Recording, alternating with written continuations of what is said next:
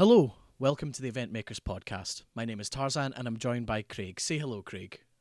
Hi Tarzan, how are you today? You've ruined the bit. Today we are joined by the world-trotting Ramy, a travel journalist and destination PR. Please give yourself an introduction. Hi guys, how are you doing? Thank you very much for allowing me to be part of this podcast. I know it's a new initiative, and I listened to the first one, and it was really cool, really interesting. So as Tarzan says, I'm a destination PR and travel journalist. I've had a 20 plus year career in tourism, maybe a bit more. Just shows you how old I'm getting. Not at all. And basically what that means is that I've spent most of my time as a national tourism organisation PR manager. I spent 17 years with the Career Tourism Organisation in London. I then, even when I was working for them, I was still a travel journalist. I managed to do both careers alongside each other. So when I finally ended my tenure with the Career Tourism Organisation, I then went fully into travel journalism, specifically talking about the MICE market, although, I have a broad range of publications that I work for. And then currently I've started working for the High Tatras Mountains and the Liptov region of Slovakia. And I've been doing PR for them for probably the last year now as their UK representative, which is absolutely fascinating.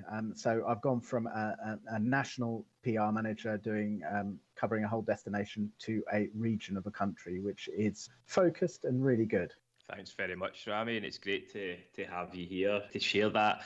You say old, we'll call it experience. I think it's certainly something that a lot of people can certainly learn from, understanding different elements of the MICE and the events industry for sure. Just to let people know, we're Panoptic Events and we've always had education at the core of what we do. When the pandemic hit, we decided to focus more on gaining and sharing knowledge. We've been looking at a lot of interesting things happening in events across the world and been writing a lot of blogs and articles that we've been putting through LinkedIn, and we've reached out to lots of suppliers in different countries to keep up with the latest events and innovations. And through platforms like Clubhouse, we've been able to share that knowledge, and also which has led on to the podcast.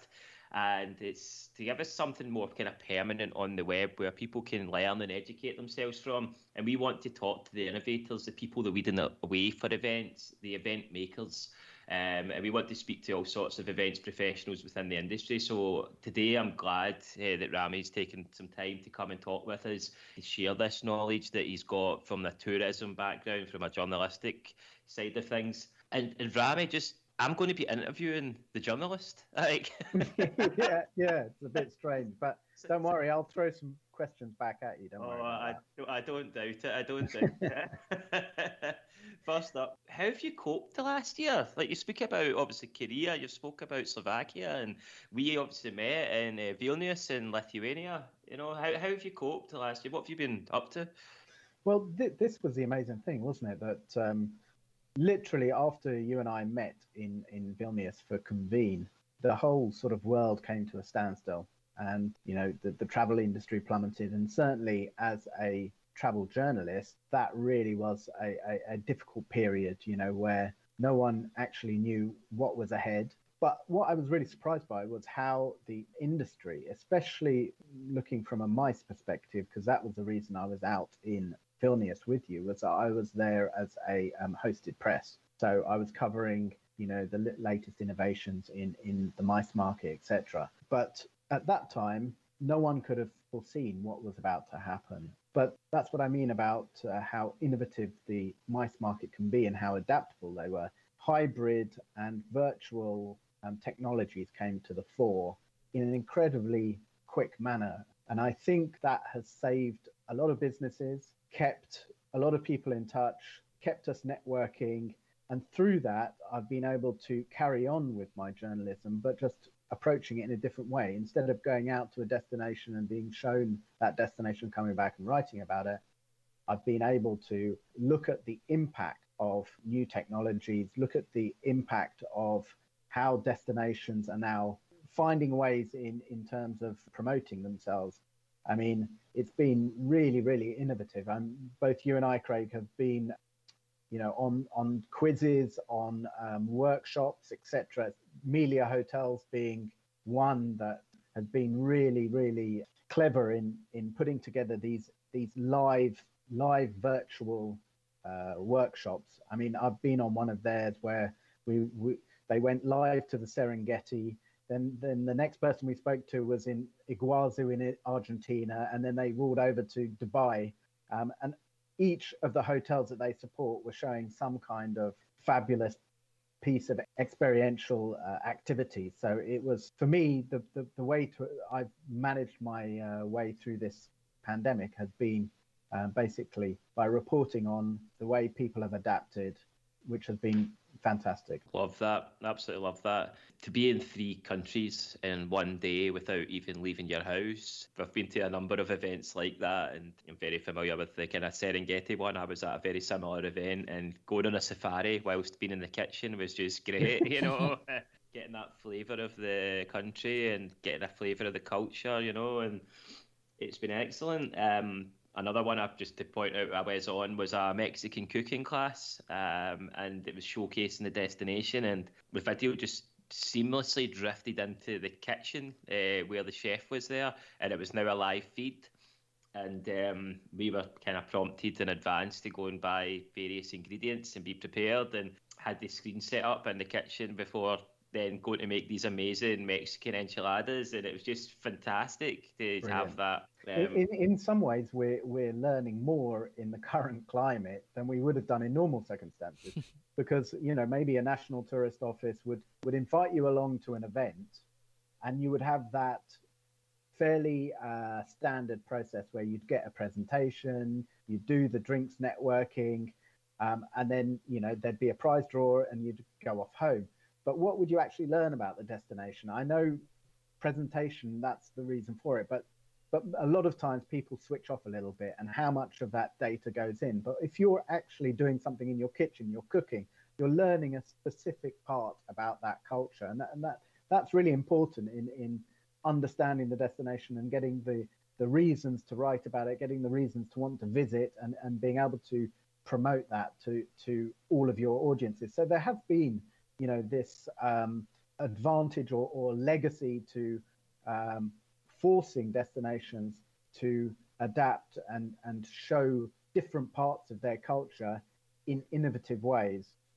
Even if that means, by sending out boxes of food to households all across the UK, I think that's an amazing thing. And as you just said, Craig, that has had an impact on you when talking about Mexico. Definitely. What do you think's been like the biggest innovation or the biggest or something that's had the biggest sort of impact on yourself in the last year? I suppose I've got to come back to that virtual platform. The different scope of platforms that are now available, the knowledge that I could have adapted so quickly to networking virtually, which is something that would have been a much slower process had the pandemic not hit. There would have still been a real want to say, I'm going to go into London and meet up, rather than doing it virtually. I think just being able to have run a business from your home, from your laptop, was not something that I was thinking about before March 2020, but now a whole new world has kind of opened up, and I definitely like it, but obviously we all want a bit of face to face. So there is that hybrid legacy, which I think will continue into the future. No, definitely. There's something to be said about the face to face and actually getting back to the travel and going to these events. Have you found any destinations or discovered any destinations in the last year that maybe weren't on your radar? Not necessarily discovering new destinations, but better understanding destinations that I've known of. So, whether it be Turkey or Italy or, as I said, discovering hotels within certain regions, courtesy of Amelia Hotel Group, that has been, the eye-opener that, you can say you've been to a country, but you've only been to a specific part of it and maybe haven't explored other areas. So for me, it's been, fantastic to be on a journey with a particular brand, and I keep going on about the Melia because that's the one I've done the most. But they've had almost weekly virtual workshops where they've taken you to new areas, but literally through the revolving doors of the hotel, and they've done that virtually. So you've had a view of their hotel, but then they've taken you into the wider area or ecosystem of that area, and that's where I've really benefited, and they've been clever in putting that together so quickly. But it depends on the size of the brand or the hotel group. Melia has tentacles all over the world, so being able to bring that all together is maybe it's easier for them than a smaller operator. No, definitely. I've been in a few of their hotels. I think I've stayed in Berlin, Cape Verde, and various others throughout. I think it's 8 now. I do like the brand, and I like what they're doing.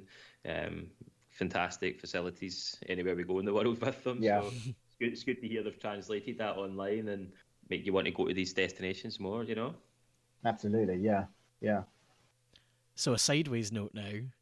Ramy, you told me earlier that you and Craig met in a really unconventional way, and your friendship kind of blossomed from this very strange meeting that you had. So tell us some of this. How did you know Craig, and what on earth happened in Lithuania? Well, this is the beauty of being in the travel industry, isn't it? That you're brought together in some city somewhere in the world, but actually, the first time I met Craig was the very first evening event. I think it was the library. We're going up the stairs, and Craig was sort of doing what Craig does, which is either revolving around people or people revolving around him. And we sort of said that we'd catch up over a beer later on, and we did exactly that. And certainly, sport was a key factor in our discussions. We both are big supporters of different clubs, but football and sport in general. And Craig has done a lot of sports-related events as well. So there was a kind of meeting of minds. But as the days of the conference progressed, we found in our hotel that there was a very good spa, and decided that would become our new office, as it were. So after a long day at the conference center, we'd get back immediately. We'd say, right, 5 minutes up to your room, get changed, get back down to the spa, and we'd sit in the sauna and then the jacuzzi, discussing everything from sport to what Craig's vision was for the following year. And the thing was that Craig had been telling me that this is the kind of way that he plans ahead. He goes out into nature, either on his bike or whatever, and that is a way that he can, future forecast for his business. So essentially, we were doing that, and funnily enough, out of that experience, I wrote an article on how you can take your meetings into any environment. And that's something that I've written another article which has just come out in Conference and Meetings World magazine in the current issue, which was about cryotherapy freeze frames healthier meetings. Now, cryotherapy has always been the preserve of athletes trying to overcome injury, but actually, Aqua City in the High Tatras Mountains, what they were doing, this was pre-COVID, was trying to attract mice groups to come, use all of the spa facilities, but one of the standouts was how cryotherapy boosts your mood. So the delegates would go into these chambers. One was at -60, if you can believe, and that's the acclimatization. Then you walk into another chamber, which is -125, and you stay in there for 2 minutes, and you're literally wearing a mask, a pair of boxer shorts, and some clogs. That's all you have to protect yourself. And you kind of march around for 2 minutes, and then beg to be let out. And then when you get out, you have to sort of jump on a bike to warm yourself up and to get the blood flowing again. But what it's supposed to do is boost your mood. That's the key thing. And then your meeting would take place, and you would be buzzing. So essentially, it promotes creativity. And the preceding meeting we had, I must admit, it worked. I felt a lot more engaged, a lot more awake, and it was just a unique way of trying to get the best out of the delegates who were present. So that's something that I'm promoting alongside the High Tetris, apart from obviously the natural surroundings, which are amazing.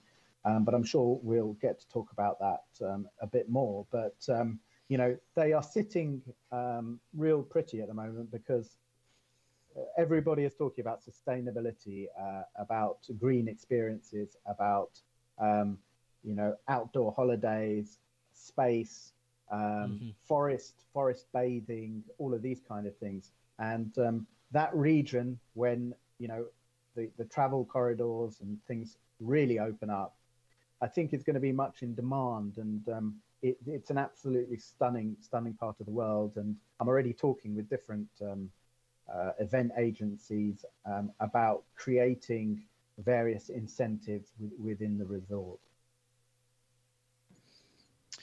I'm just feeling put to shame at the moment, just listening to that cryotherapy. 100 minus 125 this morning. I love swimming.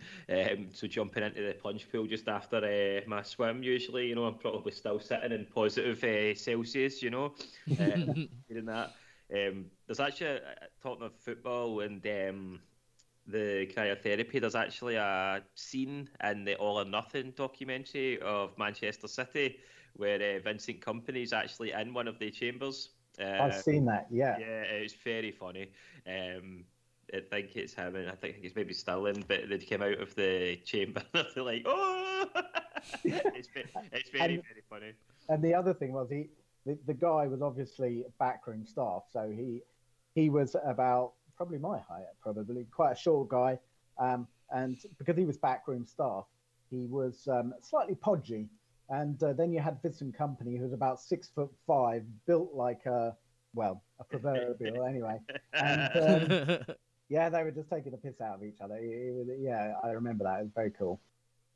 It was funny. I actually followed that. That was the Manchester City kit man. I ended up following him on Instagram. What a job he's got. Brilliant. Definitely. But talking about sport, though, Craig, in my previous role as PR manager for the Career Tourism Organisation, one of the clever things that the Korean government did was to try and attract the major sporting events in the world to the Korean Peninsula. And when I first started back in 2000, one of the reasons that I took the job on was that 2 years henceforth, in 2002, the FIFA World Cup would go to South Korea. And I thought, it would, not long after that, I would move on and whatever. But their appetite to try and keep on attracting the biggest sporting events in the world was a real thread throughout my tenure. So I was lucky enough to work on the 2002 FIFA World Cup, Korea, Japan. Then Formula One went to South Korea, down in Yongam.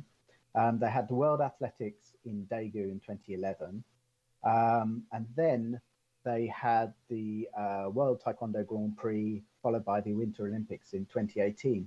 So pretty much almost throughout a 20-year period, they had this drip feed of global attention on the destination through major sporting events. And I know now there's going to be a big question mark about whether or not destinations think that they can take the risk of, attracting major events. You look at Tokyo, how it's been delayed and how the population are currently saying, well, we still think it should be cancelled, but they're pushing on through. So there is a major risk nowadays about hosting such major events that cost billions to the host destination. There is a return versus risk question now, but in my experience, it laid the platform for South Korea's mice market. If you're able to arrange the biggest events in the world, a World Cup, an Olympics, a Winter Olympics, then you can arrange any event, that companies wish to do, and that has really pushed them up the ICA standings. So it was a very, very clever way of doing that, and I have some fantastic memories and experiences of attending the 2002 World Cup. One I want to share with you was when we were out there. I don't know if you recall, but Ireland, the Republic of Ireland, did quite well. But before they actually had their game with Spain, which I think it was a last 16 or quarter-final game, I don't remember. But do you remember Roy Keane had been sent home because he was saying the Irish squad isn't particularly professional? And myself and a friend were in a area of Seoul called Itaewon, and they have these. There was an Irish bar that we regularly went to. One evening, and this was literally 3 days before the squad played the biggest game in their history.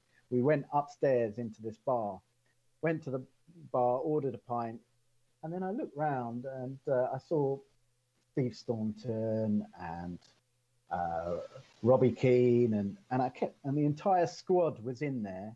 U2 was blaring out. They had each one was drinking 3-pint pitchers of beer, and they were absolutely partying the hell out of it. Now, the reason I bring that story up is about team camaraderie. Does the team benefit from being allowed to, let their hair down even during the tournament? Or was Roy Keane essentially right, and would they have progressed? That's a question that we can't really answer, but I think there is a lot to be said about team camaraderie and bringing the team together. That was their way of doing it. You wouldn't have found the Brazilian team, or you wouldn't have found the German team doing that, but that was the unique way that the Irish squad did it.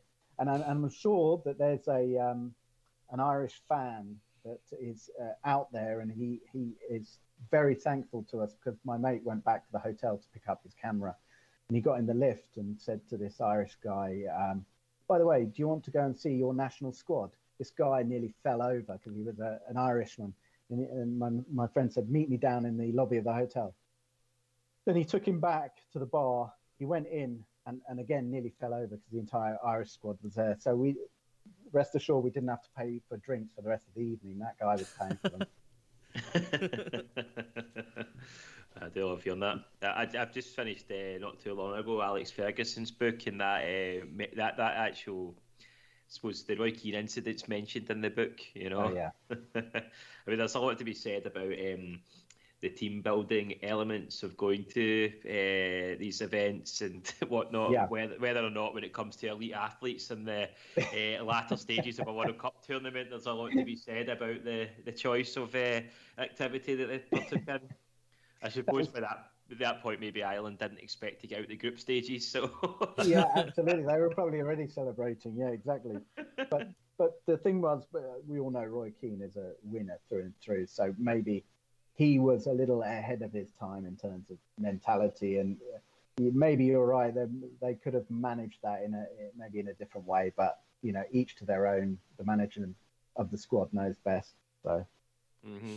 I think I was reading yesterday, just Celtic's captain played his last game at Celtic Park yesterday, and they talk about him being a leader. He's been with Celtic for 14 years, and there was a thing I was reading last night, and it was talking about Gary Neville and Paul Scholes, who have each got over 50 caps for England, and they spoke about Roy Keane being that player in the Manchester United team who got good players to be great. Yes. He lifted the other players around him. So it's this real essence of leadership. It's not having just you're good.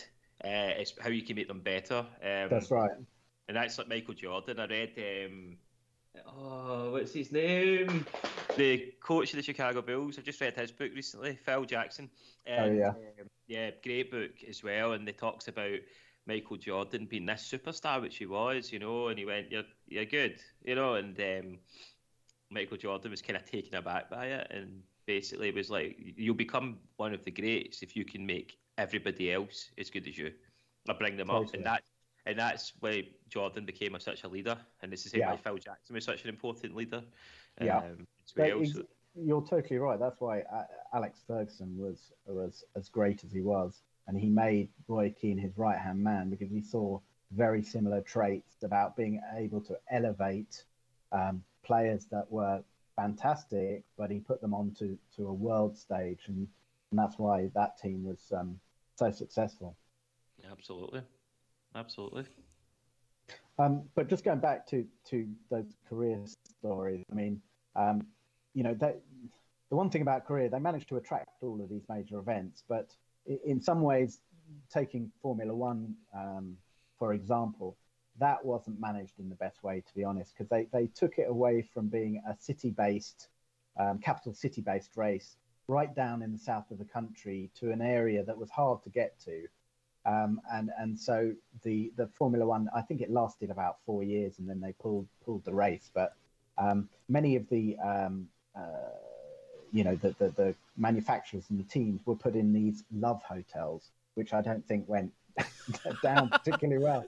So they'd get to a down in the lobby, and there'd be these machines where you were getting your prophylactics from, and God knows what else. So I think there were a few complaints from the teams just from that perspective, let alone having to go all the way south to a sort of distant part of the country to race. It's essentially knowing your destination. Yeah, exactly. It's like doing your research and reading Ramy's tips on his blogs and his articles to make sure you're going to the correct places.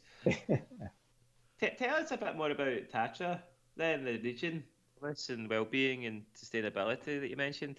Yeah, the thing about the Tatras Mountains is that everybody tends to, whether it's be skiing or summer mountain holidays, they tend to head to the Alps, of course.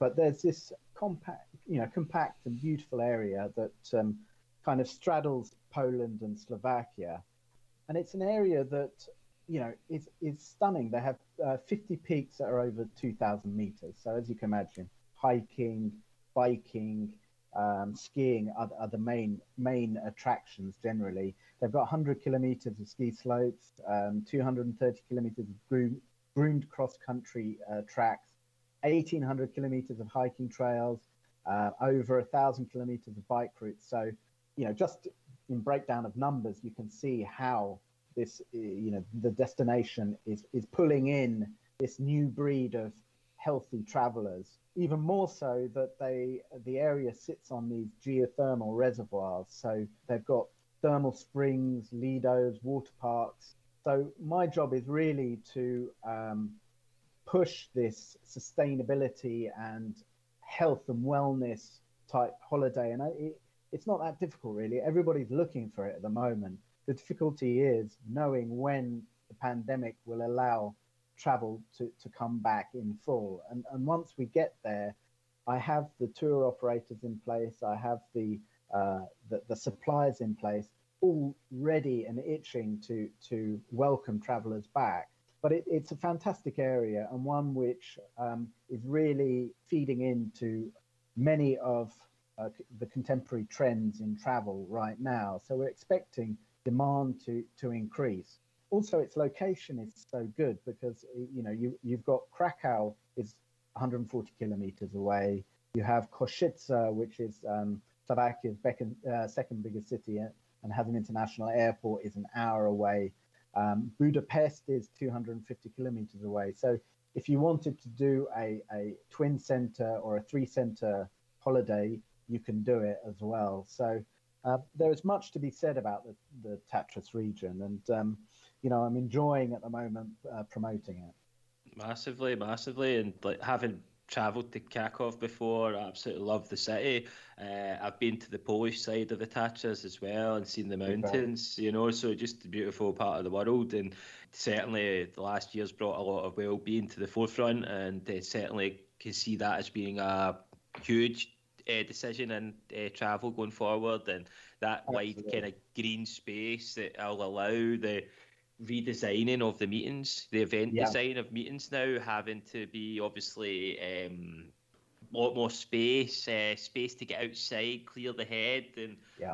I'm a big advocate of, a big supporter of making sure that people do get outside, and do take breaks, and do get away. So like the wellness and well-being, and it's just so important for events going forward. Yeah. One thing that just struck me there when you were talking about the 1,000 kilometers of biking. I'm like so up for that. Absolutely, yeah. You'll have to get Panoptic to create a sort of cycling incentive, and you can be the guy to lead it.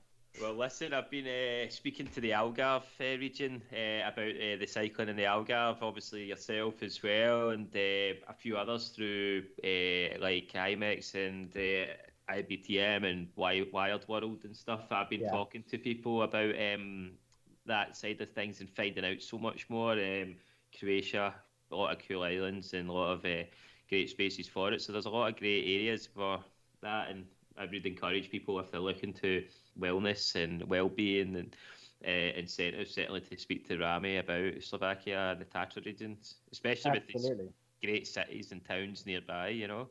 Yeah, and I definitely want to get you, Craig, in one of those cryotherapy chambers at minus 125. I want to see your reaction when you step in there.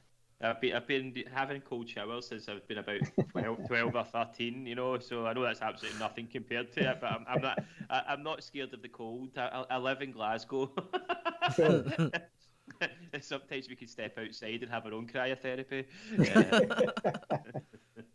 But you know that region as well has some quirky things that you can do. There's river rafting, which is followed by a choral picnic, which is sort of traditional singers in authentic costume that will serenade you during, eating some traditional and hearty Slovak cuisine. There's also dog sledding, bear watching on bikes, if you can believe. Bear watching. Yeah. You get up very early in the morning, and you cycle to this area where they have brown bears, and you can watch them in their natural habitat. I mean, it's quite rare, but it's an amazing experience, and one which you can actually, it's an experience you can purchase and be guided to this area. So that's very exciting. And even there is at the top of Lomniki mountain, which is the area's second highest mountain, they have a solar observatory.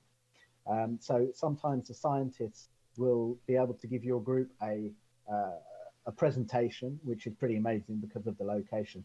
And there is even a 2-room hotel up there that you could spend the night at about 2,634 meters if you wanted.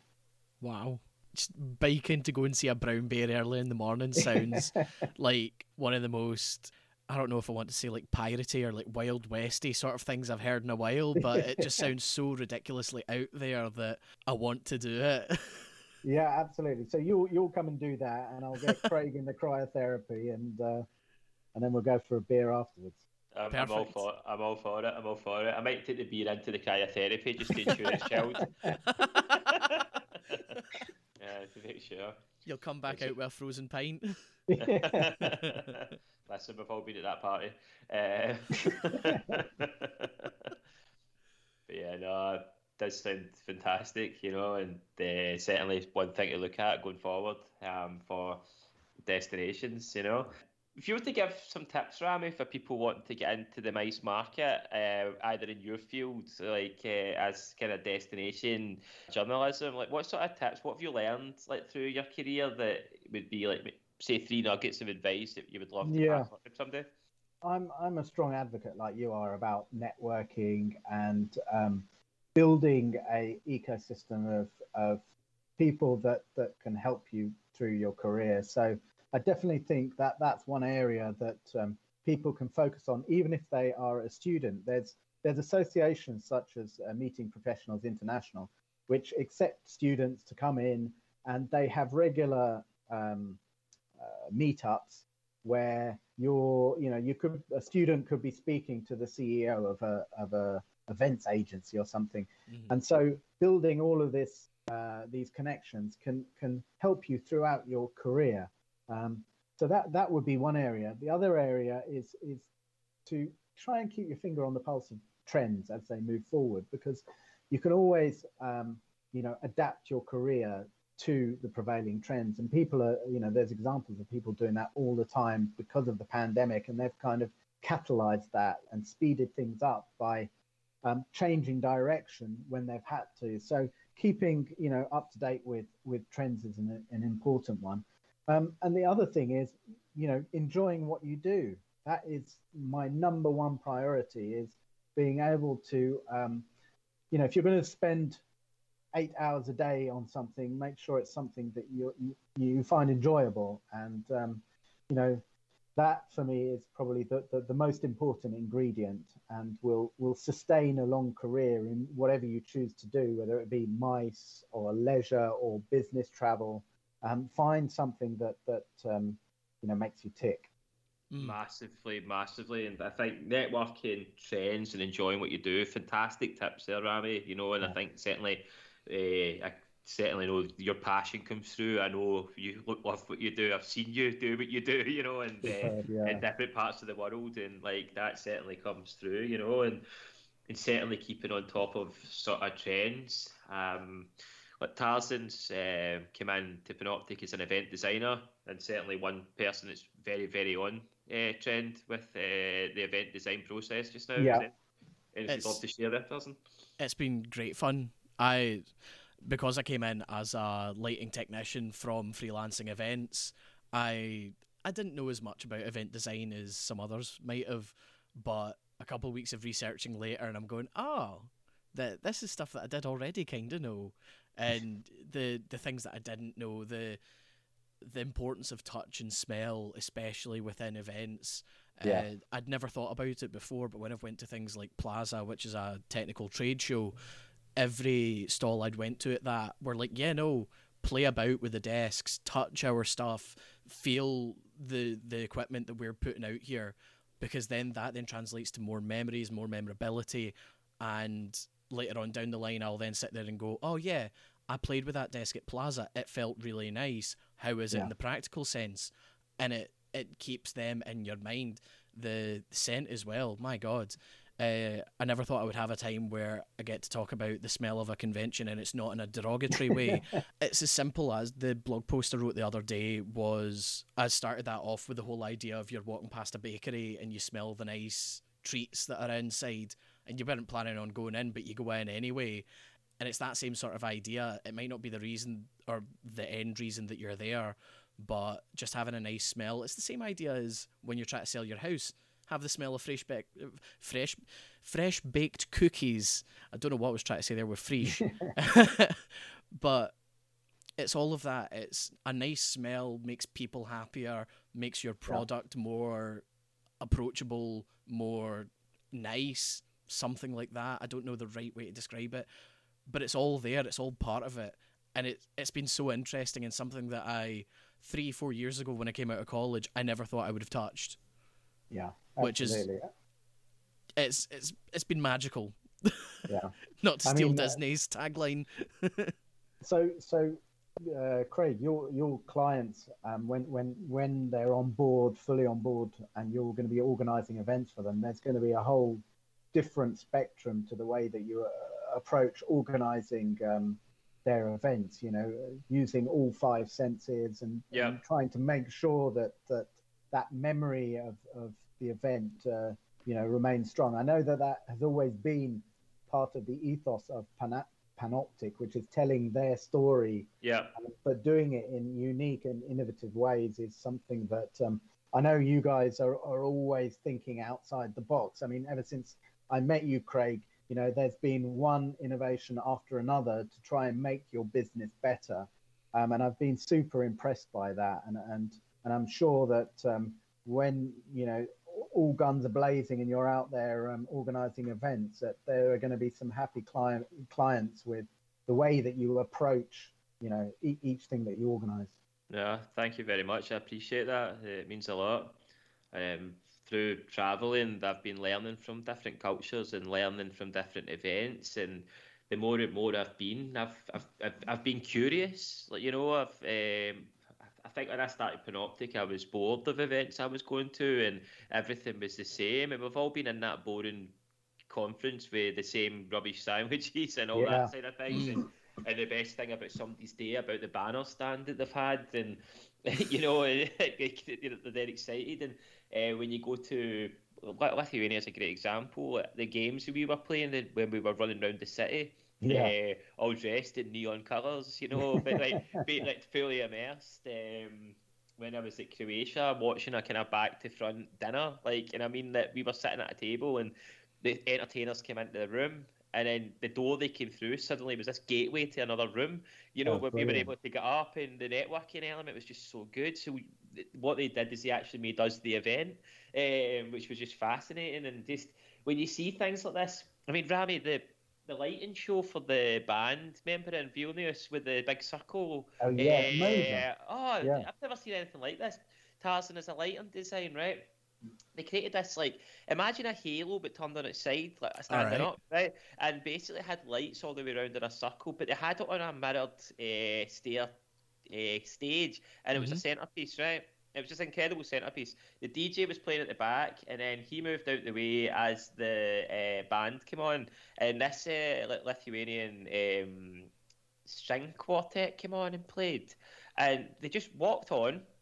I mean, they walked by actually me and Ramy. They really walked into us, but they were just so focused going to do this show, and just played this set, and it was just like, wow, and it's like, as part of that, there was like cocktails getting brought around, there was canopies before the dinner and stuff, and the event design around it was just incredible. There was like low light, there was this lasers essentially getting shown onto this space, and just everything around it was just fascinating. And it's like, and that was in a historic venue.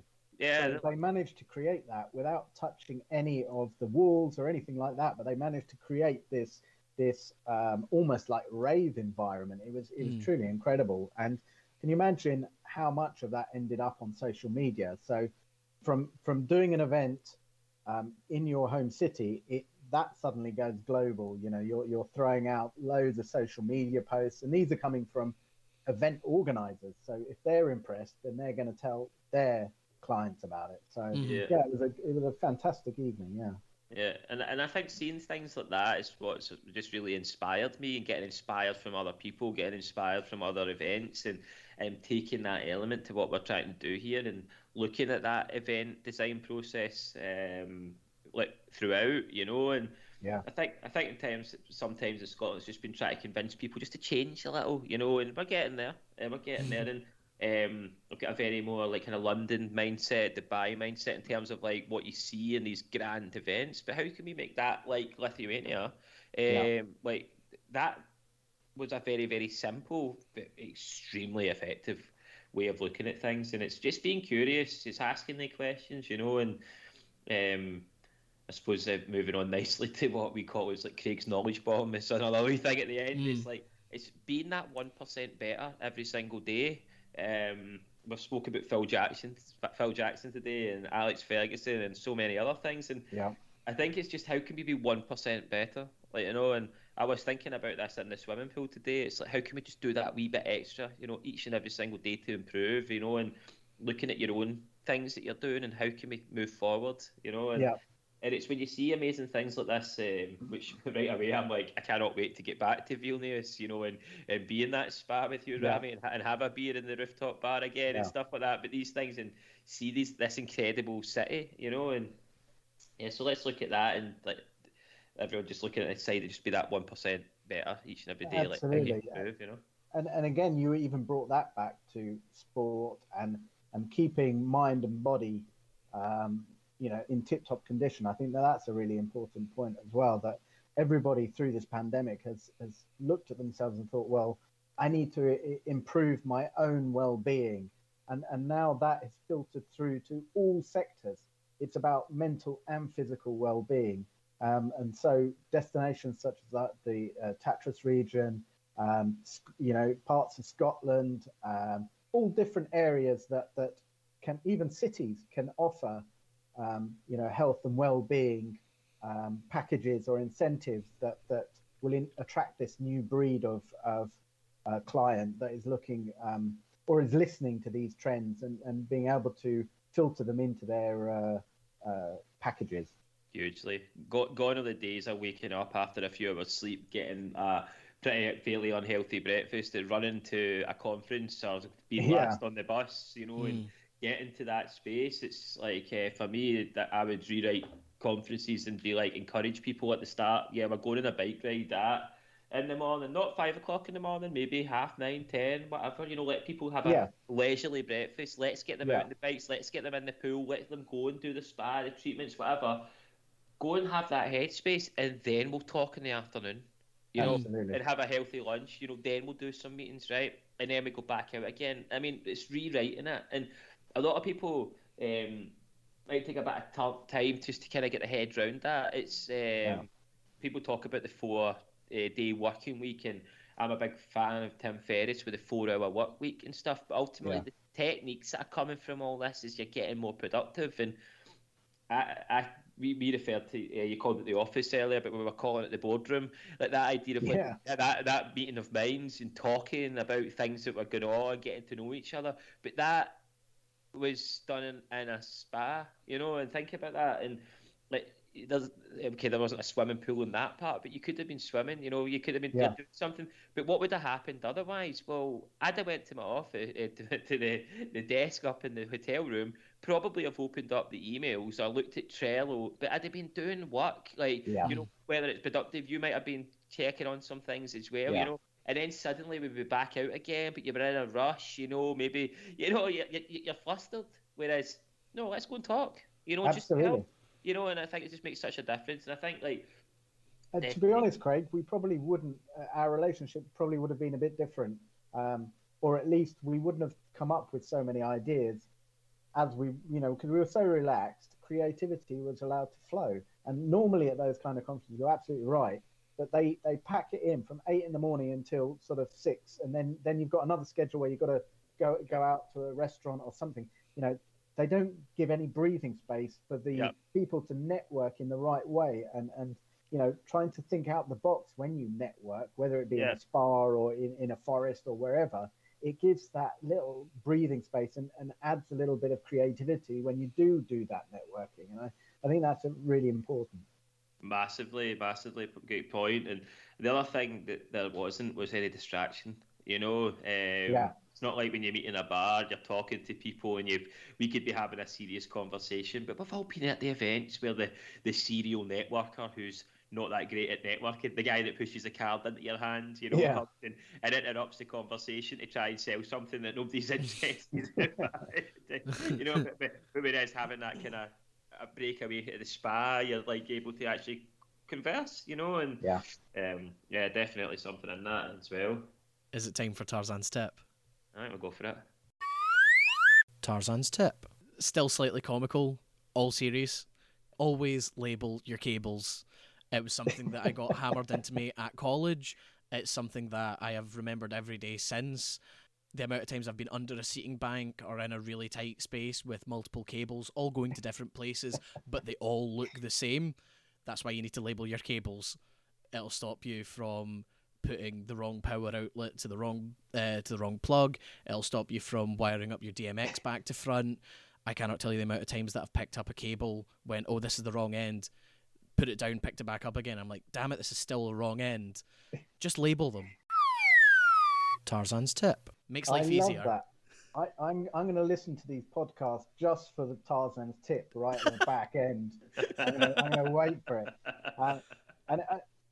Earlier today, I was asking how Tarzan got his name Tarzan. So he told me the story, and I'm sure he'll tell you at some point. But I think it's amazing. And anybody with the name Tarzan, it's like wearing gold football boots on a football pitch. You have to be bloody excellent. And I think Tarzan has that. So yeah, he's allowed to have that name, I have to agree. When I didn't know that he was talking about that today, and I just looked down at my floor and I'm going, right, okay, there's 3 black plugs there and a white one. So I know the white one's a certain kind of fruit-based product that we all have on phones. And the other ones I'm not too sure about. So I think some stickers may be purchased. Never never mind stickers, get Lecky tape. For anyone that didn't see that, I think we might repeat that. We're looking at, we're on a call just now where we can see each other, you know, the remnants of what's happened over the last year as such. So I think redoing that, Tarzan actually brought a prop to the table there, and he had it in his hand already. Not even. Genius. When you've been teching for any amount of time, like after a week, electrical tape, or as we know it in Scotland, Lecky tape, it just materialises. I have a stack up in my bedroom that's about half a metre tall, just of various different thicknesses and colours of Lecky tape, all at various different sizes of use. I have this one here because I have to tape up cables every now and then. Guys, thanks again for inviting me on this. It's been great and interesting, and you know, all these new forms of media are again the way forward. So I was happy to join you. No, I'm really glad that you came on, and thank you very much for your support over the last while as well. You know, it's been really much appreciated, and certainly helped. You know, and yeah. Ramy, just where can people read your articles if you just want to let people know? We'll obviously put some links into the podcast as well. So if you just want to let people know where they can read about your brilliant destinations and the work you're doing. Yeah, well, they can either get linked with me on LinkedIn. Alternatively, I usually have an article in Conference and Meetings World magazine or Event Point International. I write for a number of other online platforms, but the best thing to do is just to Google my name, and usually various articles will pop up, whether they be old ones or the latest ones. But you'll find some information or general stuff about me online. So just Google me. We will, and we'll share the links in the podcast link that people can go and see your brilliant writing. When's the next event you'll be at? Do you know? Well, I was hoping there was supposed to be a conference in Turkey at the end of July, and it was for the International Ecotourism Society. They've got this event happening in Tokat in Turkey, and I was thinking to myself, oh, I think I can make it. It's July, everything will be all right. But of course, at the moment, Turkey's on the red list. So you cannot be sure of anything. And I thought that would be the first conference after over a year that I'd be able to attend, and I don't think it's going to happen. But so I'm still waiting, actually, Craig. Maybe Confex. Oh yeah. That's happening at Excel in London in June. It's June, yeah. That's a MASH media event. So that might be the first one that I attend. Yeah. Yeah, I'm considering it. So. Well, hopefully, if it's doable, I'll be there. Cool. Obviously, we'll find out what happens after the next few weeks. Obviously, the test event from Liverpool and stuff, and finding out what's going on. So we'll be getting that beer soon. Just don't bring your cryotherapy chamber with you to London. Certainly now. But no, thank you so much. It's been great to have you today, and some brilliant advice and tips, and certainly put a real flavour of like places I want to go. Especially in terms of the Tatra region. Fantastic, you know. Thanks, Craig. Thanks, Tarzan. That's been really good. Thanks for listening to the Event Makers podcast. If you have any suggestions for questions or anyone you'd like us to try and get on for a chat, send an email to tarzan@panopticevents.com or message us on Facebook, Twitter or LinkedIn at Panoptic Events. Thanks for listening.